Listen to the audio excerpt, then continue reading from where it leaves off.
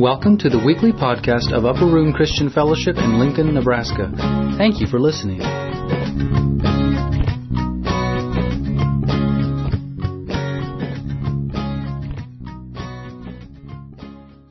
We are in Romans chapter 3. We're going through, if you will, the last of these hard verses. If you would, turn to chapter 3 and let's stand for the reading of the Word of God.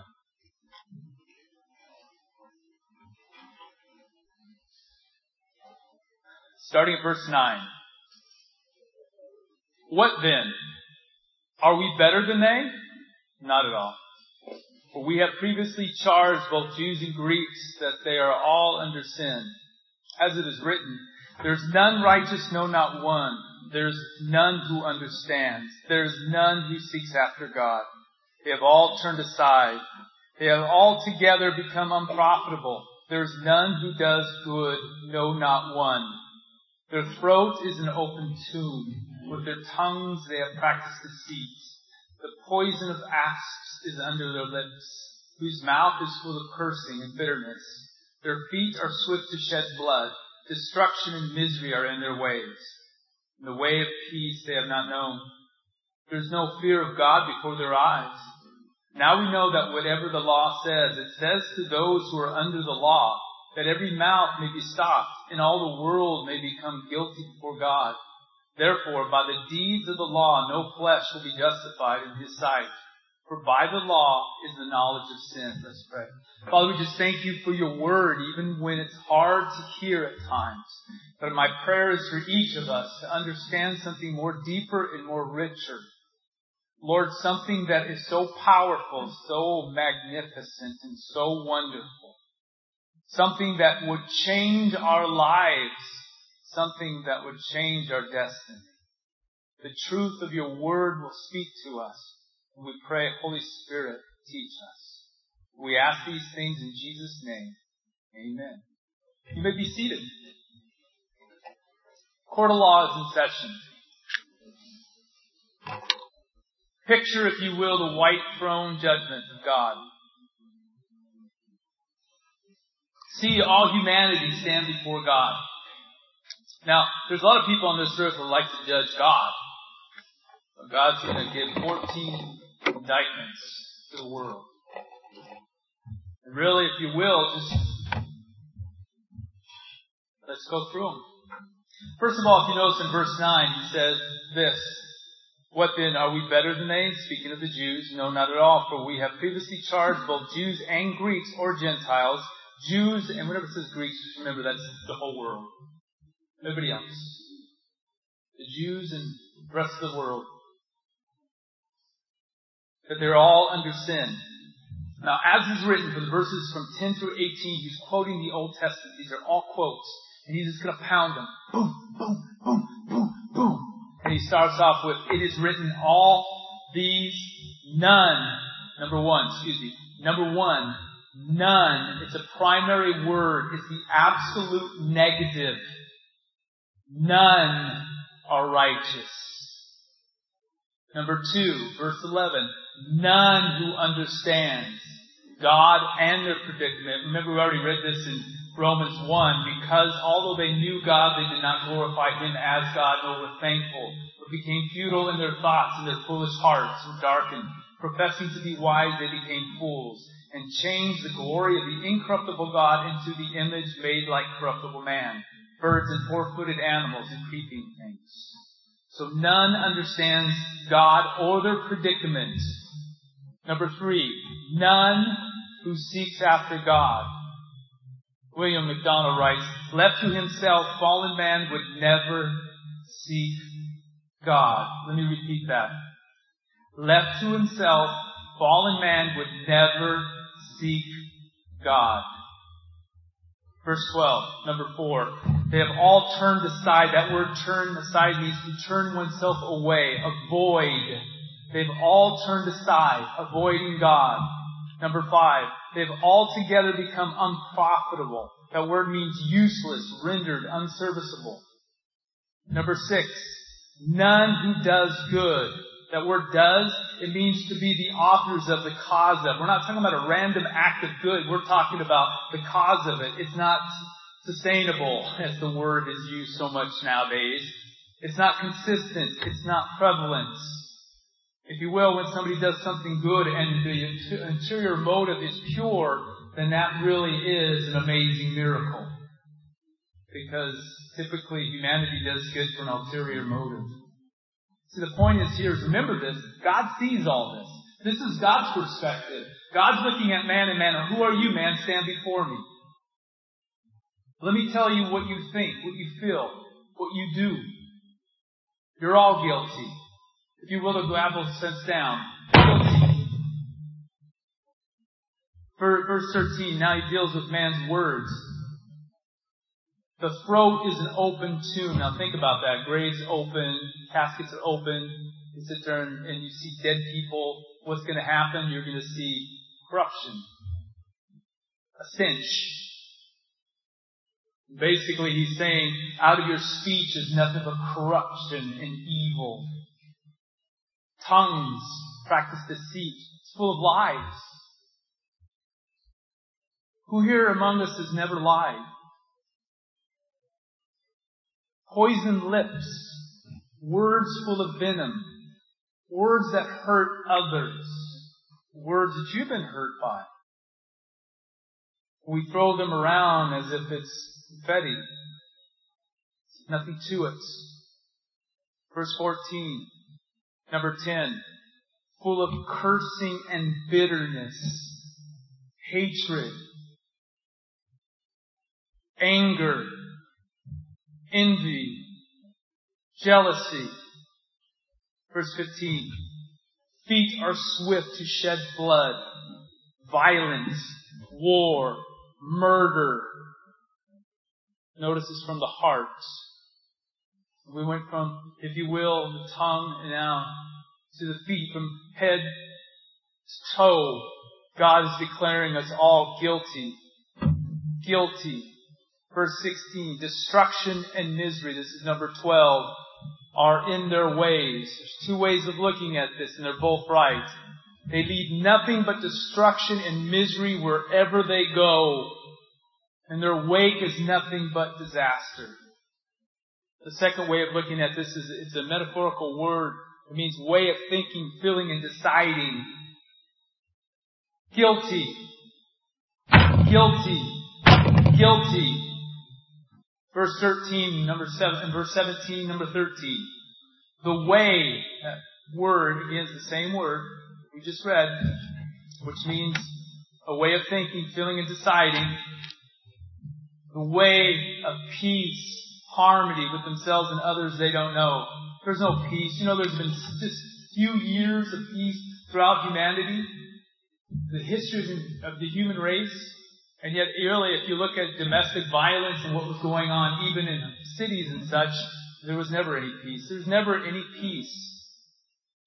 Ever. Guilty. Verse 18. No fear of God, no reverence, no respect, no awe of God. Their eyes and sights of who God is. Again, this is quoting really Psalm 36. David wrote this. It says, oracle within my heart concerning the transgressions of the wicked. There's no fear of God before their eyes. Proverbs says it this way. In mercy and truth and atonement is provided for iniquity.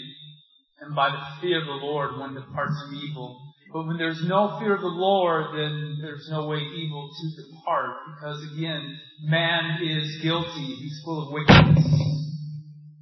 Guilty. 14 charges. Verse 19, now we know that whatever the law says, it says to those who are under the law, that every mouth may be stopped, and all the world may become guilty before God. Therefore, by the deeds of the law, no flesh will be justified in His sight. For by the law is the knowledge of sin. There is no one able to keep the law. God is declaring, be silent before me, all humanity. Habakkuk puts it this way, but the Lord is in His holy temple, let all the earth keep silence before Him. In Galatians 3:10 it says, "For as many as are of the works of the law are under the curse, for it is written, Cursed is everyone who does not continue in all things which are written in the book of the law, to do them. But that no one is justified by the law in the sight of God is evident." Why? Because all are guilty. Guilty. In Ezekiel 16, God declares, "And I will establish my covenant with you.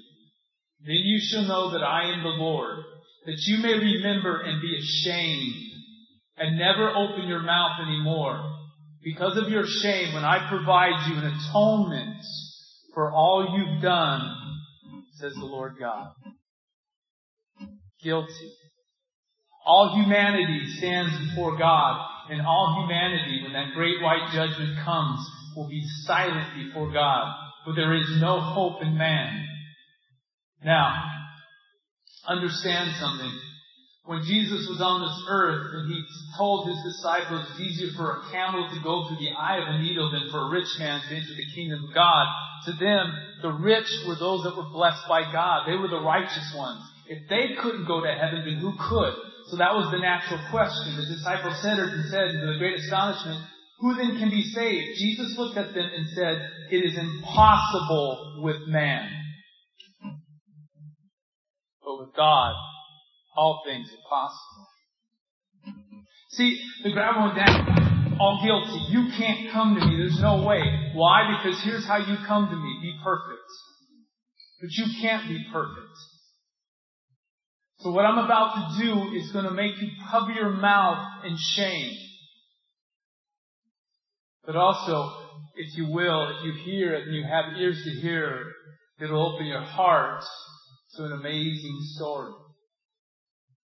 See, really, if you will, to me, the key of all this is just one simple thing. None seek after God.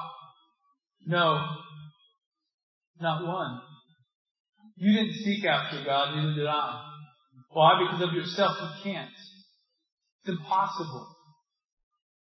Why? Because you are dead in your sin. And the God that you really do worship is yourself. It started in the garden. You shall be as God. And it continues to this day. We worship ourselves. And when ourselves do not meet our criteria, when ourselves do not meet the person that we want to be, then that's where the mental, the emotional, the distress comes to a soul. Where's their hope? Listen to the Word of God. The Lord has appeared of old to me, saying, "Yes, I have loved you with an everlasting love. Therefore, with loving kindness, I have drawn you. You didn't seek me, I sought you out." In Hosea 11:4 it says, "I drew them with gentle cords, with bands of love. I was to them as those who take the yoke from their neck. I stooped and I fed them."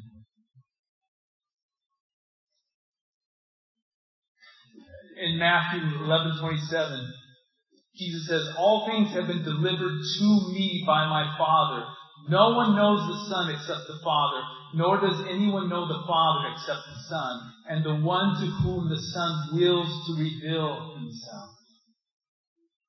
Drawing us near to Him, the Son revealing Himself.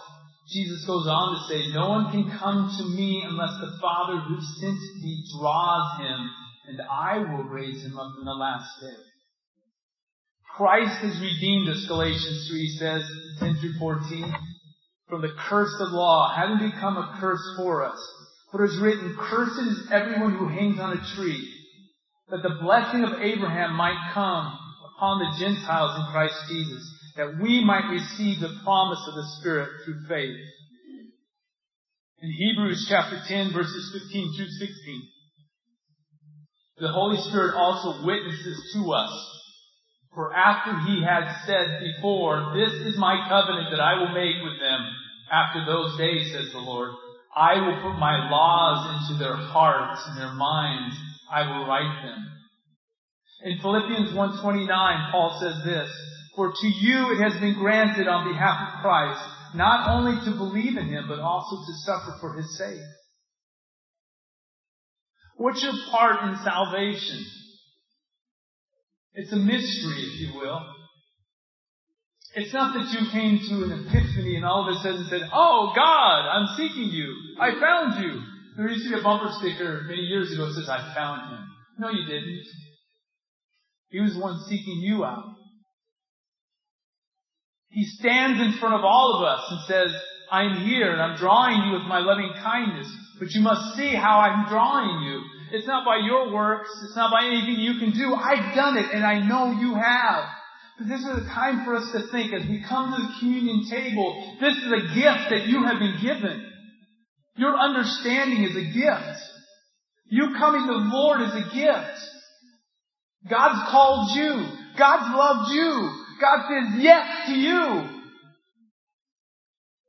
And if you will, it's as if we were blind, groping in the dark, if you will. And then the Son of God comes and He looks right at us and says, "Do you want to see? Do you want to know?" And in our desperation, He says, "Yes, Lord. I want to see." In Titus chapter 3, verses 3 and 5, Paul writes, "For we ourselves were also once foolish, disobedient, deceived, serving various lusts and pleasures, living in malice and envy and hating one another. But when the kindness and the love of God our Savior toward man appeared, not by works of righteousness which we have done, but according to His mercy He saved us through the washing of regeneration, renewing of the Holy Spirit." It's God's work. God's done it. We were blind, now we see.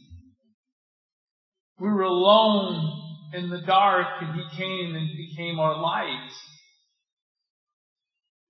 The joy that should be in our heart should be tremendous. Life that is now in us should be magnified.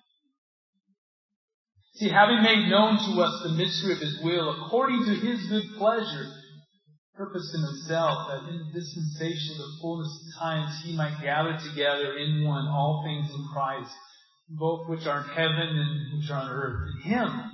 In Him also we have obtained an inheritance, being predestined according to the purpose of Him who works all things according to the counsel of His will, and that we who first trusted in Christ should be to the praise of His glory.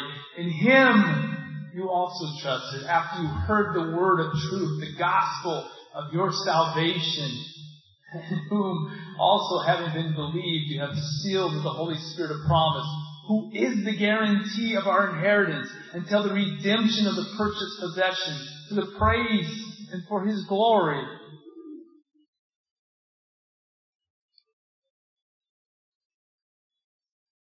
It's amazing. It's wonderful. Oh, let's not get to the point that, of course, He chose you. No. I can't figure out why in God's great earth He chose you. But don't worry. I know you're looking at me and saying the same thing. I have nothing. And maybe that's it. Maybe we're the ones that came to that conclusion of being blind and saying, I need help. I need something beyond me. I am not a God, I'm a man, or I'm a woman, and I cannot. Now what does He do? He gives us everything. The inheritance that is awaiting for us in His presence is beyond our imagination, for eye has not seen or ear heard the things that God has prepared for those who love Him. And we can't even boast of our love because we love Him because He first loved us. And as we come to the communion table, these are the things that we have to really, if you will, be amazed about. Put our hands over our mouth and be silent.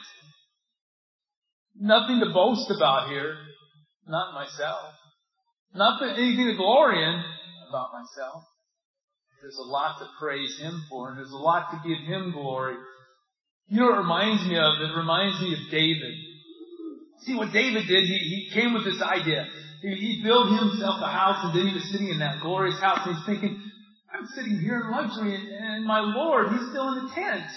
I know. I'll build Him a temple.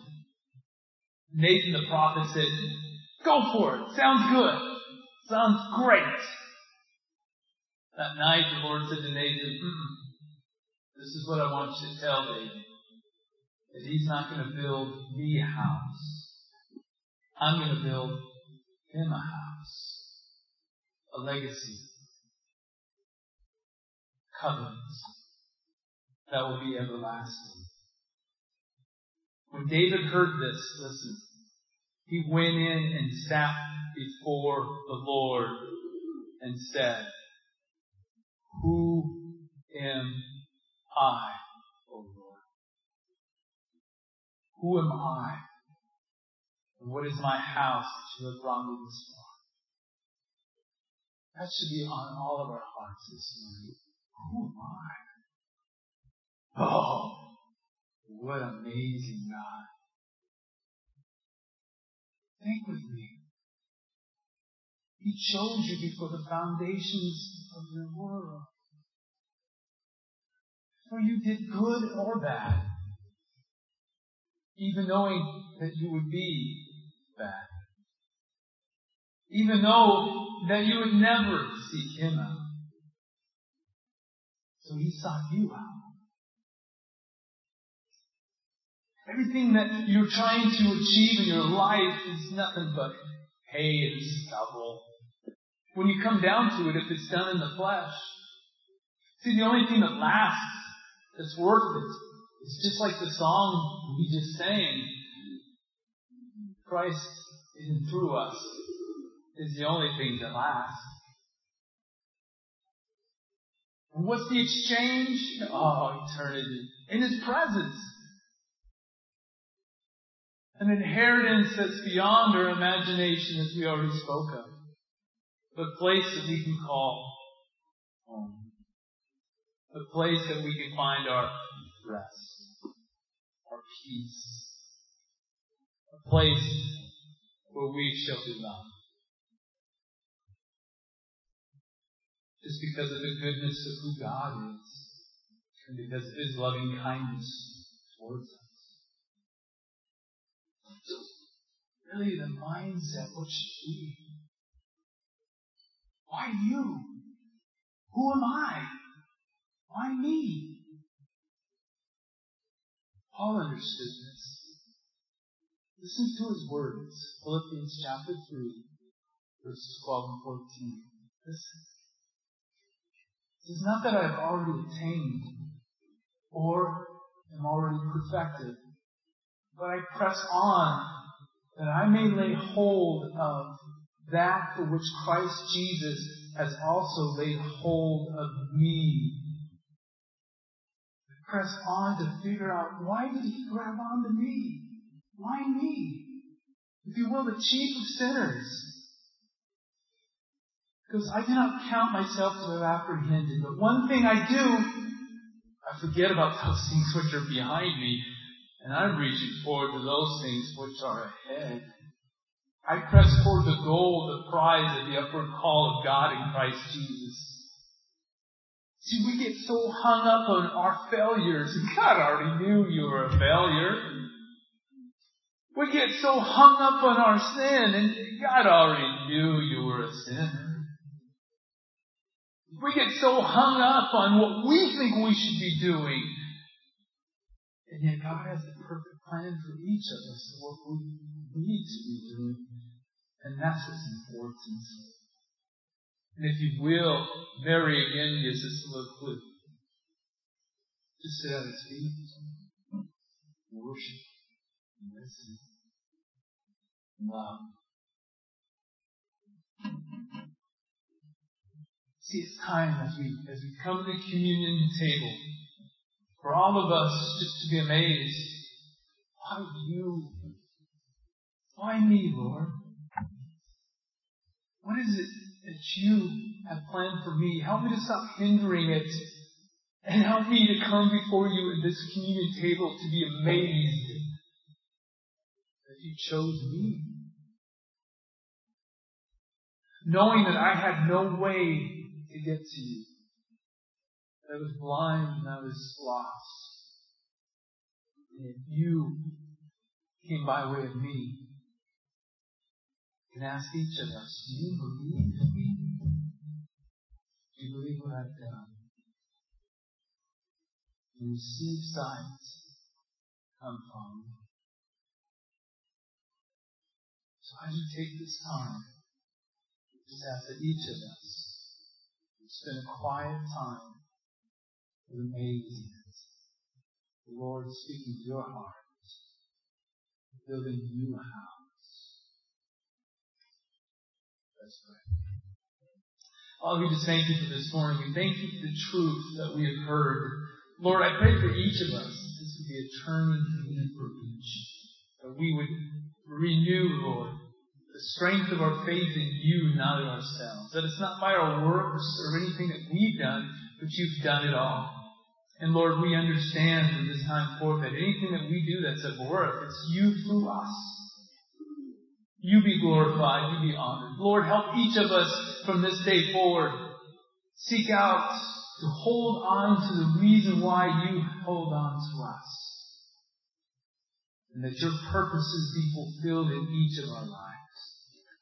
And Lord, my prayer for each of us that we come away from this morning joyful, rejoicing, not ashamed, but rejoicing in the God who loves us, the God that has paid it all, the God that has redeemed us from the curse, something that we could never have done, never paid the debt, but you did for us, for eternity. And for that, Lord, we rejoice this morning and every day. We pray that you would take this time, Lord, as we engage the sacrament, this blessing, this reminder of what you've done. And let it be a reminder to us, Lord, that you paid it all. And we are chosen by you. And it was your love that drew us. And it's your truth that holds us. Lord, we ask these things in Jesus' name. Amen.